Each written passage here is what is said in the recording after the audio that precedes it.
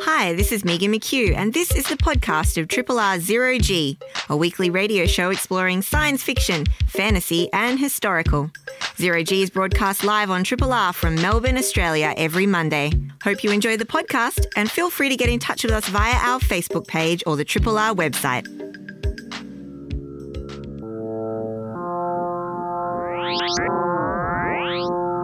Zero G.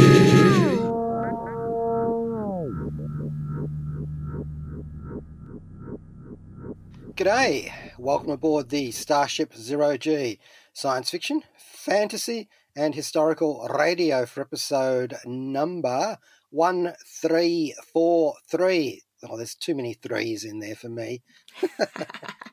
Our episode is entitled The Sons of Silence, and our podcast title is A Quiet Place Pod 2.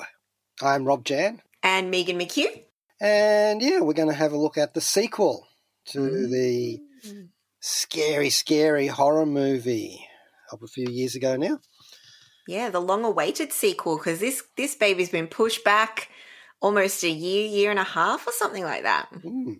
And some other little bits and bobs around the place.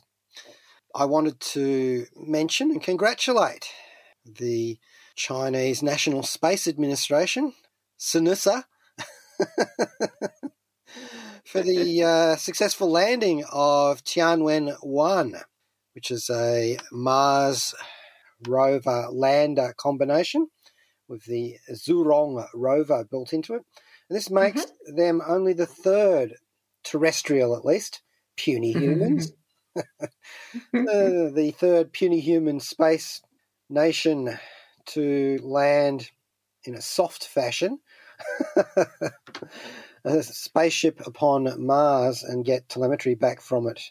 I think obviously the United States has done that before.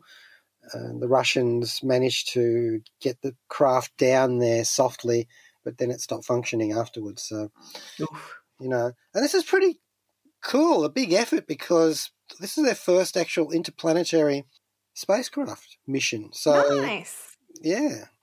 And it's a fairly typical sort of mission in terms of its scientific objectives. Obviously, they're going to have a little trundle around Mars with a rover. And I believe it's already been deployed from the pictures that I've seen. I think they've had a bit of stuttering telemetry at the start, but now it seems to be solid enough. So they're going to be looking at the geological structure of Mars using ground-penetrating radar, and to do a bit of sampling. They're going to study the atmosphere, and this is obviously in combination with the orbiter. So you can do a lot when you've got those sort of combo missions. And they did the usual sort of hellacious landing. It's so terrifying for the scientists and the engineers and the technicians behind these missions as the ship's going in, because you just don't know exactly what's going to happen. And it's already happened. So it's like, I can see why they call it however many minutes of terror that it is. And, of course, it's got cameras and magnometers to study the magnetic field, spectrometers and, all that good stuff. I don't think this one's got a drone helicopter on it, though, like the recent American one. So, it'll be very interesting to see what kind of information they can get out of this one. So, well done, I mean, this is... Yeah. They got there, and it's not easy to do. We take that for granted. Absolutely. So, Megan, what do you have for us? Yes, so I thought I saw some bits and bobs of Netflix-related news, so I thought I'd share some of that. A couple of things that got me pretty excited about the year to come and the different things Netflix has in its little cupboard to release to us. So the first thing, of course, is just an announcement. So Enola Holmes, the sister of some of our favorite detectives, Sherlock Holmes, and a detective in her own right, and a feisty one at that. So we actually really enjoyed that film when we watched it on Netflix and covered it on the show a little while ago. And I think it was very well received by most Netflix subscribers, as it is one of their top most watched Netflix movies of all time. So all of that being under the belt, they have announced the second movie, so a sequel to Enola Holmes. And of course, this does help because there are 5 books on which the series is based on. So there's a series by Nancy Springer, 5 books in that. And so they've got plenty of material that they can either use or cherry pick from to make however many movies they like, I suppose. So the first was based on the book, The Case of the Missing. Oh, I'm going to really show myself as a peasant here. Marquess? Marquess. Yeah, that'll do. Yeah. Whew. Made my way over that one. Whew. And so the sequel will probably be based on another one of the Springer books and pick up on a little bit of a thread that they left hanging for us at the end of the first movie. So they did kind of suggest that there might be more films in the franchise, and we will be seeing the return of Millie Bobby Brown in the title role of Enola Holmes. So she does, of course, play the younger sister of Sherlock. And Henry Cavill will be returning as this incarnation of Sherlock. Not some people's favorite, but I do like that actor. And so I'll be interested to see what he can do in the sequel. And then, of course, we also have the return of the director of the first film, Harry Bradbeer, and the writer of the first film, Jack Thorne. So that should be something to look forward to. There's no release date for that. They haven't filmed it. All they've done is say, yep, we're doing it. And I think all of these guys have been busy filming other bits and pieces like Stranger Things 4 for one. So we probably won't be seeing this one on our Netflix smart TVs until probably next year at some point in 2022. So pretty pumped for that one. Henry Cavill. Well, he's put on his socials feed that he would be working on a reboot of the Highlander franchise. Really? According to him, at least, So he's such a big geek. I feel like Henry Cavill would be just such a great guy to have a conversation with because he loves his swords and fantasy and all of that because he was very into The Witcher before he got the role of Geralt. And I know he's a big PC gamer nerd. I feel like he's now just chasing down all the dream roles he wanted as a kid. Now, I myself would have thought that particular franchise had been mined out by 5 live-action feature films, 2 live-action television series, including one fairly long-running one, an animated television series, an anime movie, and wow. Also a bunch of books and comic books and just about everything you could think of, a Flash animated series as well. Wow. And I'm thinking, obviously, when they were saying there can be only one, it was more in the line of a guideline rather than an actual rule. Yeah, exactly. Well, I actually haven't watched anything Highlander, and so this is maybe the thing. I know Rob's got a look of shock on his face. I reckon this is it. They're trying to capture the new audience like me. I'm their key market. They know Cavill will draw me in if indeed this is to come to pass. Well, yeah, if the cavalry comes to the rescue, I would say just go and watch Russell Mackay's original Highlander movie. There's various cuts of it. Because I went through all this when I was talking about Sean Connery's fantasy movies. Yeah. And science fiction movies, actually, because Highlander actually qualifies as both at a sorted time. So, yeah, just watch that one. And then maybe watch some episodes of the... But then this is going to be all rebooted, so you don't bother. Just ignore it all. Exactly. Just jump on the new train that comes along because there's always a reboot in the works of something. Yeah. So, yeah, yet to be seen if some of the other folks will return for the sequel of Enola Holmes. I'm assuming maybe some Helena Bonham Carter. Sam Claflin will hopefully return as Mycroft, but that is yet to be officially confirmed. So we shall see what happens with that. So that's my first little bit of Netflix news. I will roll into my second bit of Netflix news, which was something I did not know they were working on. And I think it's because it's something they've acquired. But it popped up on my YouTube feed. Now, it was a trailer for a Fear Street series. So Fear Street is a series of books by R.L. Stine. So he wrote a lot of horror for teens and young adults, Goosebumps and so on. Now, his Fear Street series is for slightly older readers. It's teen horror, a little bit more mature, and sort of was around the traps about the 90s. So this is firmly in nostalgia territory. So we'll be receiving 3 movies that are going to drop on Netflix. So the tag for this is 3 movies, 3 weeks, 1 killer story. So it is a trilogy, and from what I can tell, the stories are all going to be somewhat linked, but also different. So definitely check out the trailer. So Netflix is going to release these over 3 weeks in July. So we will be getting on July 2nd, the first film that is set in 1992. The second film comes out on July 9, which is set in 1978. And then the third film comes out on July 16, and that one is set in 1666. So sounds pretty cool to me. So I think the first film is going to be about some teens, like a bit of a small town teen slasher vibe. The second film is set as a summer camp called Camp Nightwing. So I think we've got some retro 70s camp vibes going on there. And then the third one is a colonial town and a bit of a witch mayhem hysteria going on there, which is all going to sort of have repercussions throughout the rest of the story. Now, the 3 movies have the same director, Leigh Janiak. So she has done some episodes of the Scream TV series. So horror and slasher is not new for her.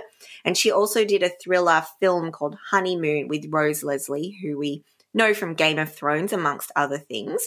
As far as I can tell, Leigh's only got a couple of things under her belt. So I'm really keen to see these films. And from the trailer, I think that it's going to really give us some of the good R.L. Stine, nostalgic 90s vibes.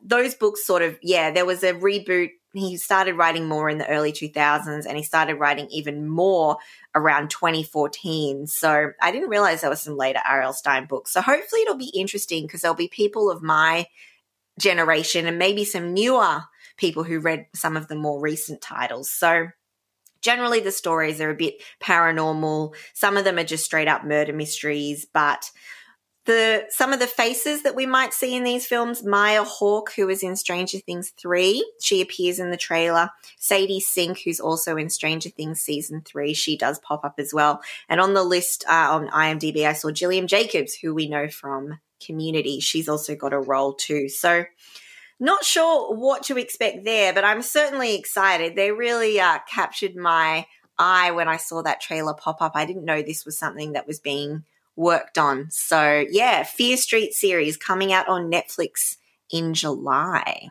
And speaking of horror and books. Yes. Okay, in the 1930s, there was a full-length mystery werewolf story that was written by a young author called Murder at Full Moon. And it was rejected for publication. Mm-hmm. And for 90 years it's been sitting in the archives, unpublished. Wow. Now you would just normally say, well, so what? Well, I'll tell you what. The author was John Steinbeck. Oh, wow. Yeah. So we have Great mic drop, Rob. So we have a genre novel by John Steinbeck just sitting away there. Wow. And there's pressure to have this published upon the Steinbeck estate. It's a 233-page manuscript, and it's been stuck in the archives at the University of Texas. So you can imagine that I'm rather excited about this. Yeah. It's set in a Californian coastal town. And why do I think that Veronica Mars should show up? No. Anyway, there's some murders. There's a full moon. Great. It's just got like everybody in it, like a cub reporter, somebody who seems to have some knowledge of the werewolves, who runs a local gun club. You've got an amateur sleuth who's obsessed with pulp fiction crime novels. It's the 1930s, so you know. And it's even, how is this? It's even got illustrations by Steinbeck. Wow. I mean, this is smack dab in the middle of the Venn diagram of my interests. Yeah. So, California noir detective fiction, but before that actually sort of ramps up. Yeah. And, I think, this is going to be so cool. But, there is resistance from the estate saying we don't want to exploit the author's works beyond what he already had. But, do it now. Yeah, absolutely. You've got 2 guaranteed purchases right here. Yeah. And, of course, we've had some Ernest Hemingway novels, bits and pieces come out afterwards. And I've actually read a John Steinbeck, I will call it novel, but it's kind of a translation plus that he did of Thomas Mallory's Le Morte d'Arthur. And so this is Steinbeck's Arthurian novel called The Acts of King Arthur and His Noble Knights. Yeah. And he sort of did it in more contemporary style, but it's the same stories that Mallory told. So this rocks my world. Oh, yeah, wow. Yeah. It's crazy to think what kinds of things are in archives or in, lost to the world that never saw the light of day for whatever reason. And like technically speaking, there may very well be a good reason why this was never published. Well, yes, it could be god awful, but we don't know that, and it might be like that prequel to Kill a Mockingbird. Oh yes, Go Set a Watchman. Yeah, which wasn't a great read actually. Yes, I had heard that. I didn't read it myself, but I do have a track to head us into. I have a final tidbit, but I'd like to play a track first to get us a little bit in the mood. So this is actually a track called Darkness, and it is the full version of it, and this is by Jeff Russo, and I will explain it after I play it. This is Jack Dan, author of Bad Medicine for Zero G, the science fiction, fantasy, and historical radio show on 3RRR FM. That was Darkness by the composer Jeff Russo, and I played that is because it is from the Legion soundtrack. So Russo has actually done some music for quite a lot of very interesting TV shows that we love here on Zero G. So he did music for Fargo, Picard, Star Trek Discovery, Umbrella Academy, and Altered Carbon, as well as Legion. And he said for this, he wanted a very psychedelic feel, which really fits with the vibe of Legion, which is a show that I've started watching a little bit of. And so I was a bit sneaky with Rob. I said, I've got a little bit and bob to mention, but it's sort of a mini intro current thoughts. Now, I'm not very far in Legion, so it's not a full-on exploratory review, but I thought I would just flag it as something that I've really been enjoying. So I am a bit behind the 8 ball because Legion has released 3 full seasons, and that is all of the seasons we will be getting, and I am only just starting out on them now.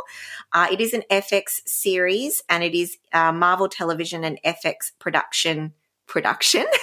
And as such, it is a little bit tricky to find. So I did actually purchase this to buy on the Google Play Store. You can get it on iTunes and things as well. So just as a note now, before you get too excited, it is quite hard to get on streaming. You might have to rent or buy it digitally.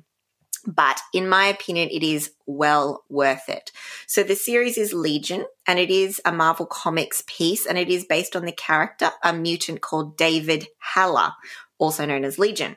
Now, David is played by Dan Stevens, and we do have a few other faces that pop up in this series as well, like Jermaine Clement and Aubrey Plaza. And yes, yeah. So the season starts with David in a psychiatric facility, having been diagnosed with schizophrenia since he was a young boy. So this is kind of an X-Men story, but really it is much more than a lot of different takes on the superhero TV show or movie that I've seen before. And I think it does really stand out as a really interesting way of telling this kind of story. And it's not that surprising because the showrunner of the show is Noah Hawley. Now, we know Noah Hawley quite well because he did, of course, the Fargo TV show, and he's got a couple of really interesting things in the works coming up. Apparently, he's working on a limited series of Cat's Cradle by Kurt Vonnegut, and he's also working on something that fits into the Alien franchise, and there'll be some work with Ridley Scott on that as well. So they'll be working on that together. He did also do a movie in 2019 called Lucy in the Sky about the astronaut Lisa Nowak. Natalie Portman was in that one. Have you seen that one, Rob? No, but I do know of it. Yeah, I'm intrigued because I didn't hear much about that film at all, but I think Hawley is quite, he's a bit of a critic's darling, so I'm surprised. Maybe it wasn't very good. Who knows?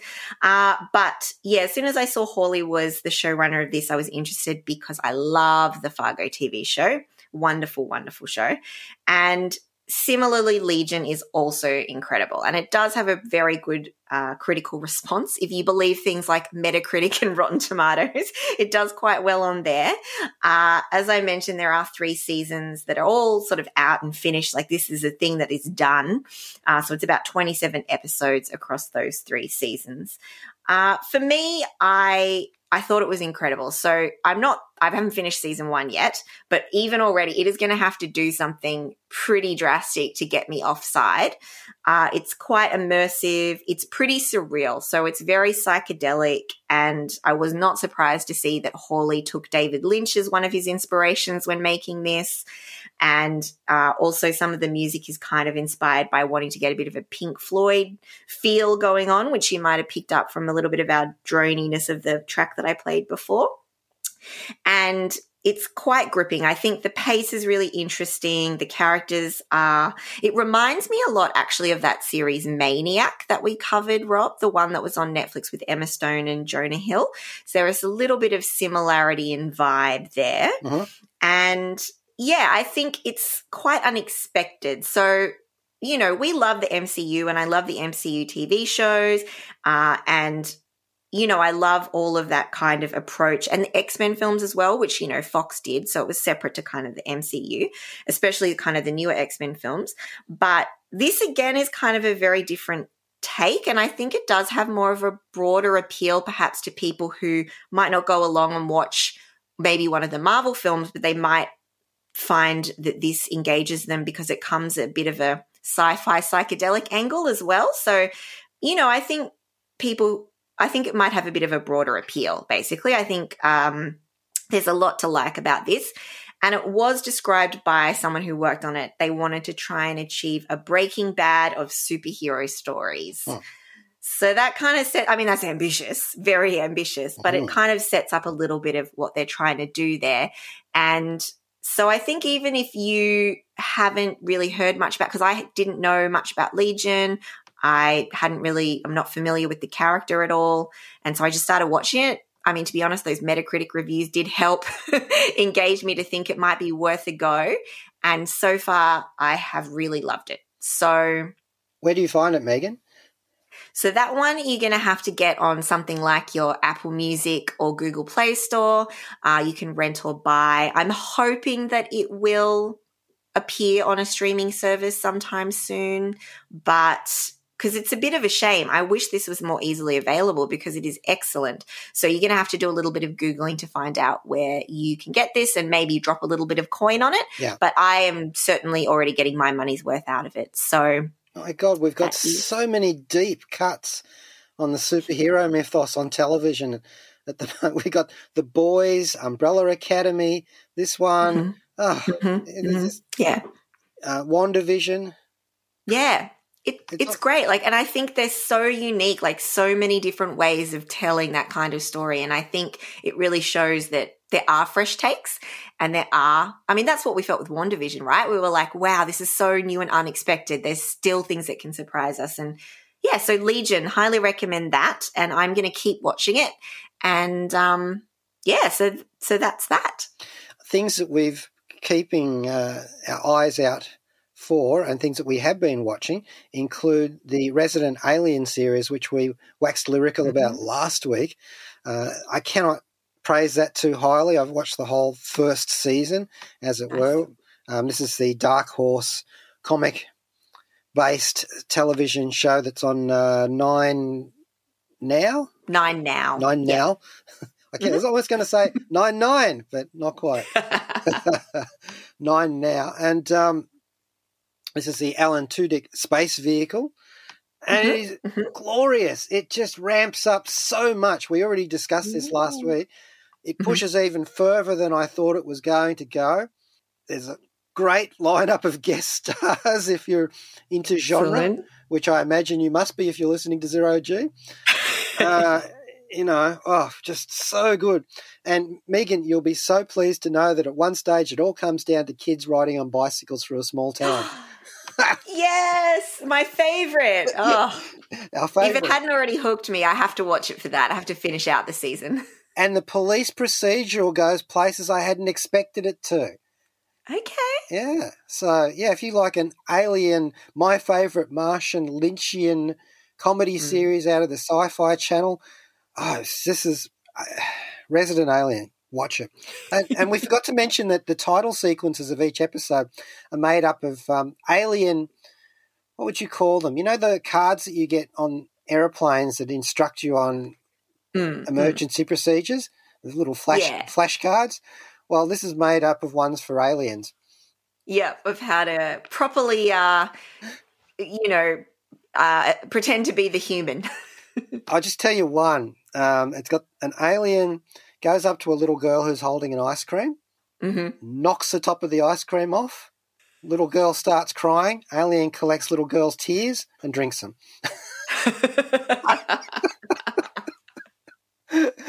Oh, my God. So funny. All right, but enough of that. You can go back and listen to last week's episode of Zero G if you want to know more about that series, Resident Alien. Now, speaking of aliens, I don't know what they must be making of Eurovision out there in space. It's that time of year again. But there is always a song that is prime Zero G fodder. And in this year's competition, it's 10 years. It's by Icelandic singer Teo Freyja and his band Gaganagmagnio. Oh, Rob. You know how you get people who eviscerate language? I'm like the viscerator. I just go in and stuff random vowels back into its tummy. Anyway, the song 10 Years, which I think is about relationships or something like that, it represented Iceland in this year's Eurovision Song Contest in Rotterdam, or however many people are actually able to get there, the whole COVID thing. And check out the music video for this 10 Years song because it's so genre. They're in there in their space costumes. There's a kaiju fight.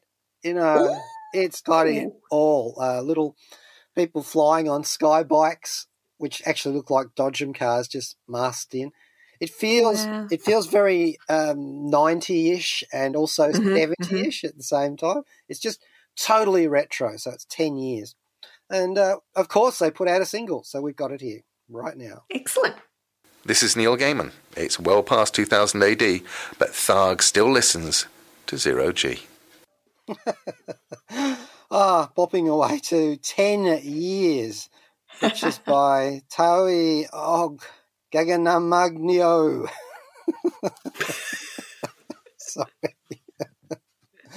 Best intentions. Yeah. These Icelanders, they're going to think I'm trolling them. Well, anyway, it's the 2021 Icelandic representational song for Eurovision. Bless them. It is full-on retro sci-fi.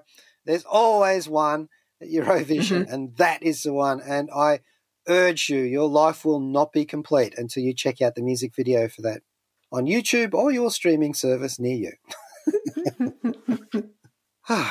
All right, now on to A Quiet Place Part 2. In fact, I'm going to speak so softly you're not going to hear my... because... This is now an ASMR channel. Yes. Whoa. Okay. Now, you may remember, if your memory has not been completely Swiss cheesed by the pandemic, Back in 2018, we got the movie A Quiet Place. And that was the written and directed by John Krasinski film. And it had that great high, I was going to say high culture. It just had that mono theme that we've been discussing quite a bit of on Zero G. You know how when they have that high concept, where they're just doing one big thing in the movie or the television show, and they just drill down into that so far.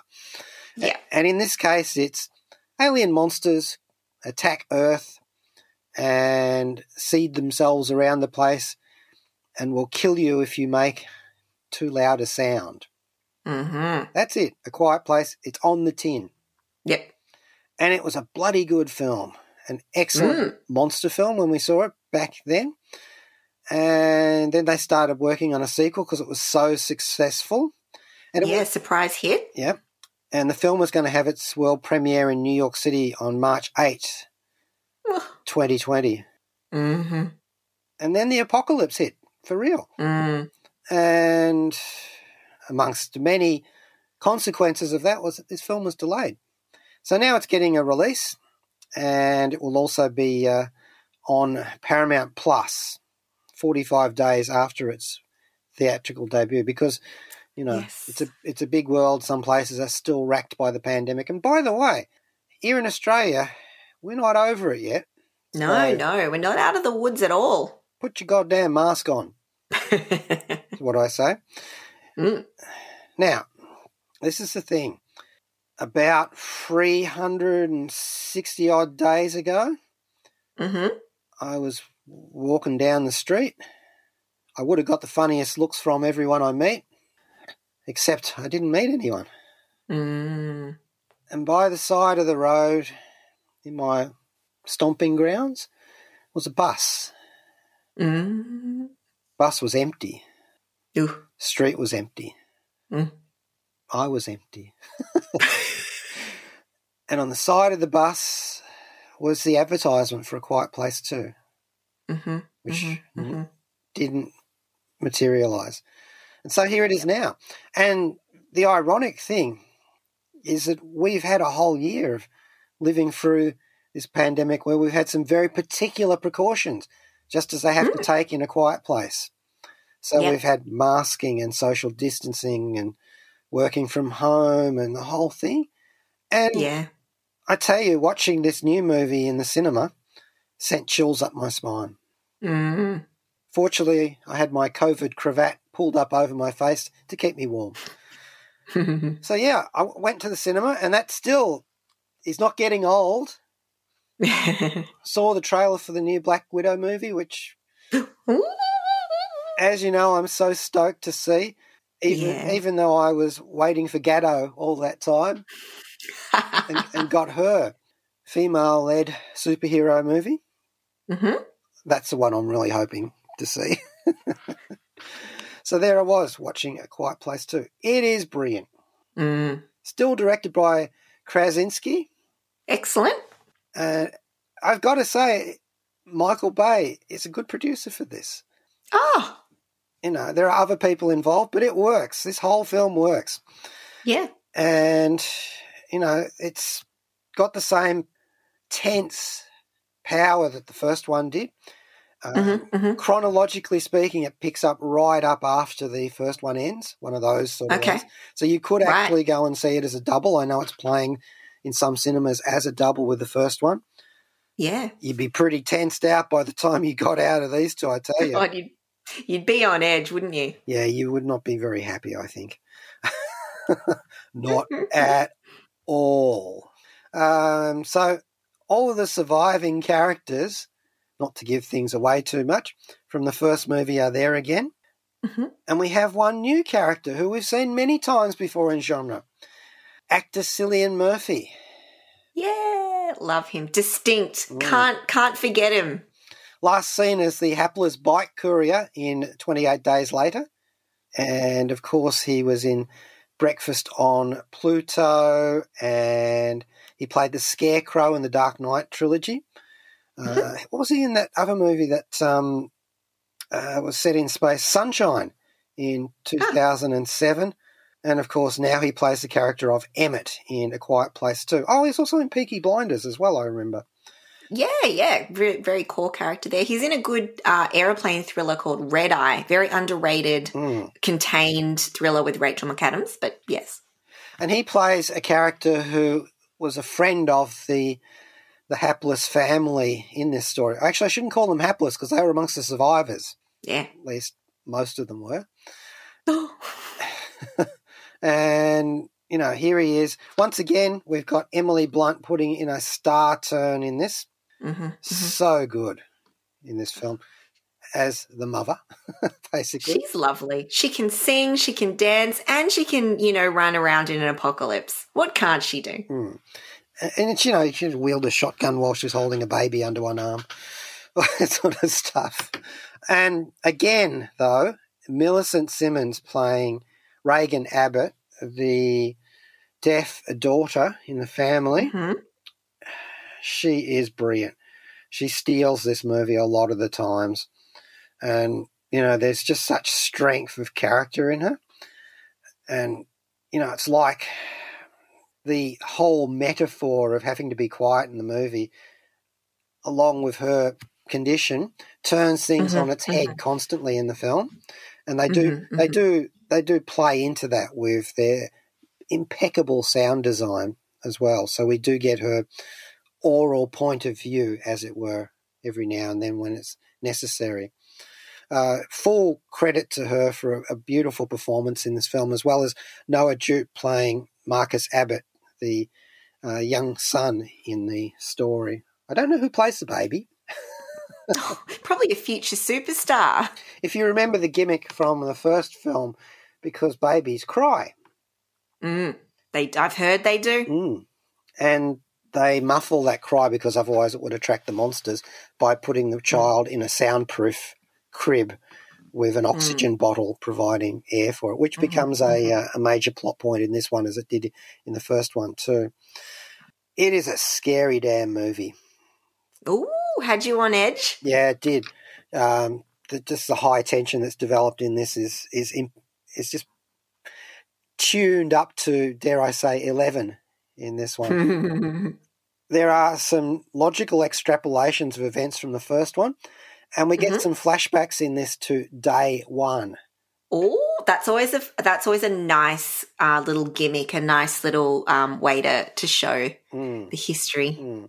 In a way, this is about the family coming to terms with the loss of one of the family members from the first movie and essentially having to develop new solutions to problems and find the depths of their own characters to cope with the really shitty situation that they've been thrown into. Yeah. I do appreciate learning a little bit more about the monsters, although not too much. It's pretty clear that they could throw in another sequel to this. Oh, yeah, right, okay. And look, we've had a couple of movies that sort of play upon similar ideas, including one about sound, The Silence, and also Bird Box. Yes, the Sandy B film. Yep. And this one still is the top in that particular subgenre. Okay. Yep. Now, we probably played the same track last time, and I think we'll play it again because that's what sequel means. Do the same thing but slightly differently. Yeah, and I think we'll just go with it's from A Quiet Place, number one, the Marco Beltrami soundtrack. And this is basically just like the song of the family.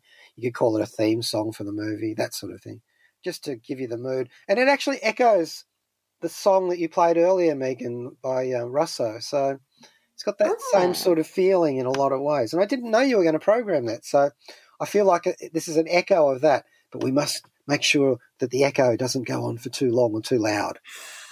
Exactly. Triple R on FM, digital, online and via the app. Well, of course there is. Zero G. There's us. There's us, yes. Your guides for the apocalypse. Any apocalypse. Doesn't matter which one. In this particular case, it's the particularly quiet apocalypse of A Quiet Place Part 2, which we're discussing here on Free Triple R FM.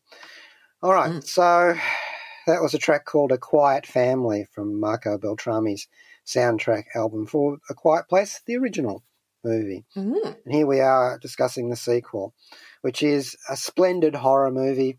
You know, I mean, we're talking about as good as a relationship as Us has to Get Out, you know, that sort of thing. I mean, that's not a sequel or anything, but, you know, still great horror movies. Krasinski knows his stuff. Yep. And he lets us know it too. Fine casting, great sound design, which is very important for this mono-themed oral adventure. And it's nice to find out more about the aliens, as I was saying before. I do wonder that whoever bioengineered them as weapons, because that's clearly what's got to be going on here. It's like, you know, I have no reason to speculate too much because I haven't got any information to know.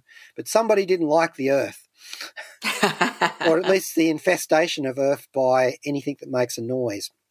Wow. And they sent these horrendously fast ripper aliens to wipe us all out. I wondered why they didn't make them so sensitive to noise that they could hear a human heartbeat, because that would mean it was all over for us. And then I realised that if they were that sensitive, they wouldn't be able to walk around. Yeah, and there'd be no movie. Yeah. As we saw and heard in the first film, if you hit in a waterfall, the sound of the water would drown out any other sounds and the aliens couldn't hear you. So that was, you know, I actually worked through that in my own head. And that's one of the values of this kind of procedural movie, when the audience starts sitting there and discussing afterwards, you know, what if, or how does that, you know, that, you know, that, and they're not going, oh, that would never work, but it's like, oh, you know, yeah. Gets you thinking. That's all I want from a good apocalypse movie. Here we are in the darkness again. Zero G, or at least in the quiet world of A Quiet Place Part 2. And this is actually in the cinemas at the moment, and I do believe it'll be coming to streaming services not too long after this. So, you know, they're having a bet both ways now in our new situation. That particular track was by Marco Beltrami that we played before, and it reminds me very much of Ron Caraina's soundtrack for the Omega Man, the Charlton Heston apocalypse movie. It's got some of the same sort of bell-like chimes in it. And I wonder if that's deliberate, because these people are clever. You know. All right, so I think that's probably going to be about it for Zero G for today. We're getting into the zone ourselves. A Quiet Place 2 at cinemas now, and a cinema is actually the best place for it, really, with the sound design of this. I was going to say, I think you probably get a lot out of it doing it in that kind of environment rather than like in the background at home while you're doing the dishes. And I don't know, if you're going home from this, I was moving real quiet too. Sign of a good movie when you can't shake it off after the credits roll. Yeah. I think that's pretty good review. But I was sitting there with my mask on because I can't shake that habit at the moment. And I have no reason not to. In fact, I wear a mask so often, you'd think that I was like some extraterrestrial being who's used to going around pretending to be a human, you know. Fancy that.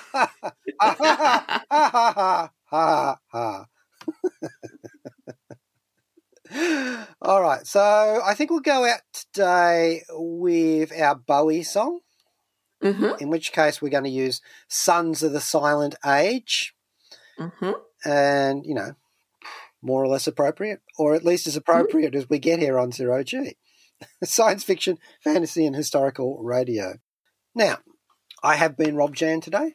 And I was Megan McHugh. And Kayla Larson is still she who makes our podcasts, and makes them very well too, Obi. Thank you, Kayla. And you can find those at rrr.org.au. And Joe Brunatic is coming up next with Astral Glamour. Until next week. Shh. G'day, this is Rob Jan. Thanks for listening to the podcast of Triple R's Zero G, a weekly radio show exploring science fiction, fantasy and historical. Zero G is broadcast live on Triple R from Melbourne, Australia every Monday. Hope you enjoy the podcast and feel free to get in touch with us via our Facebook page or the Triple R website.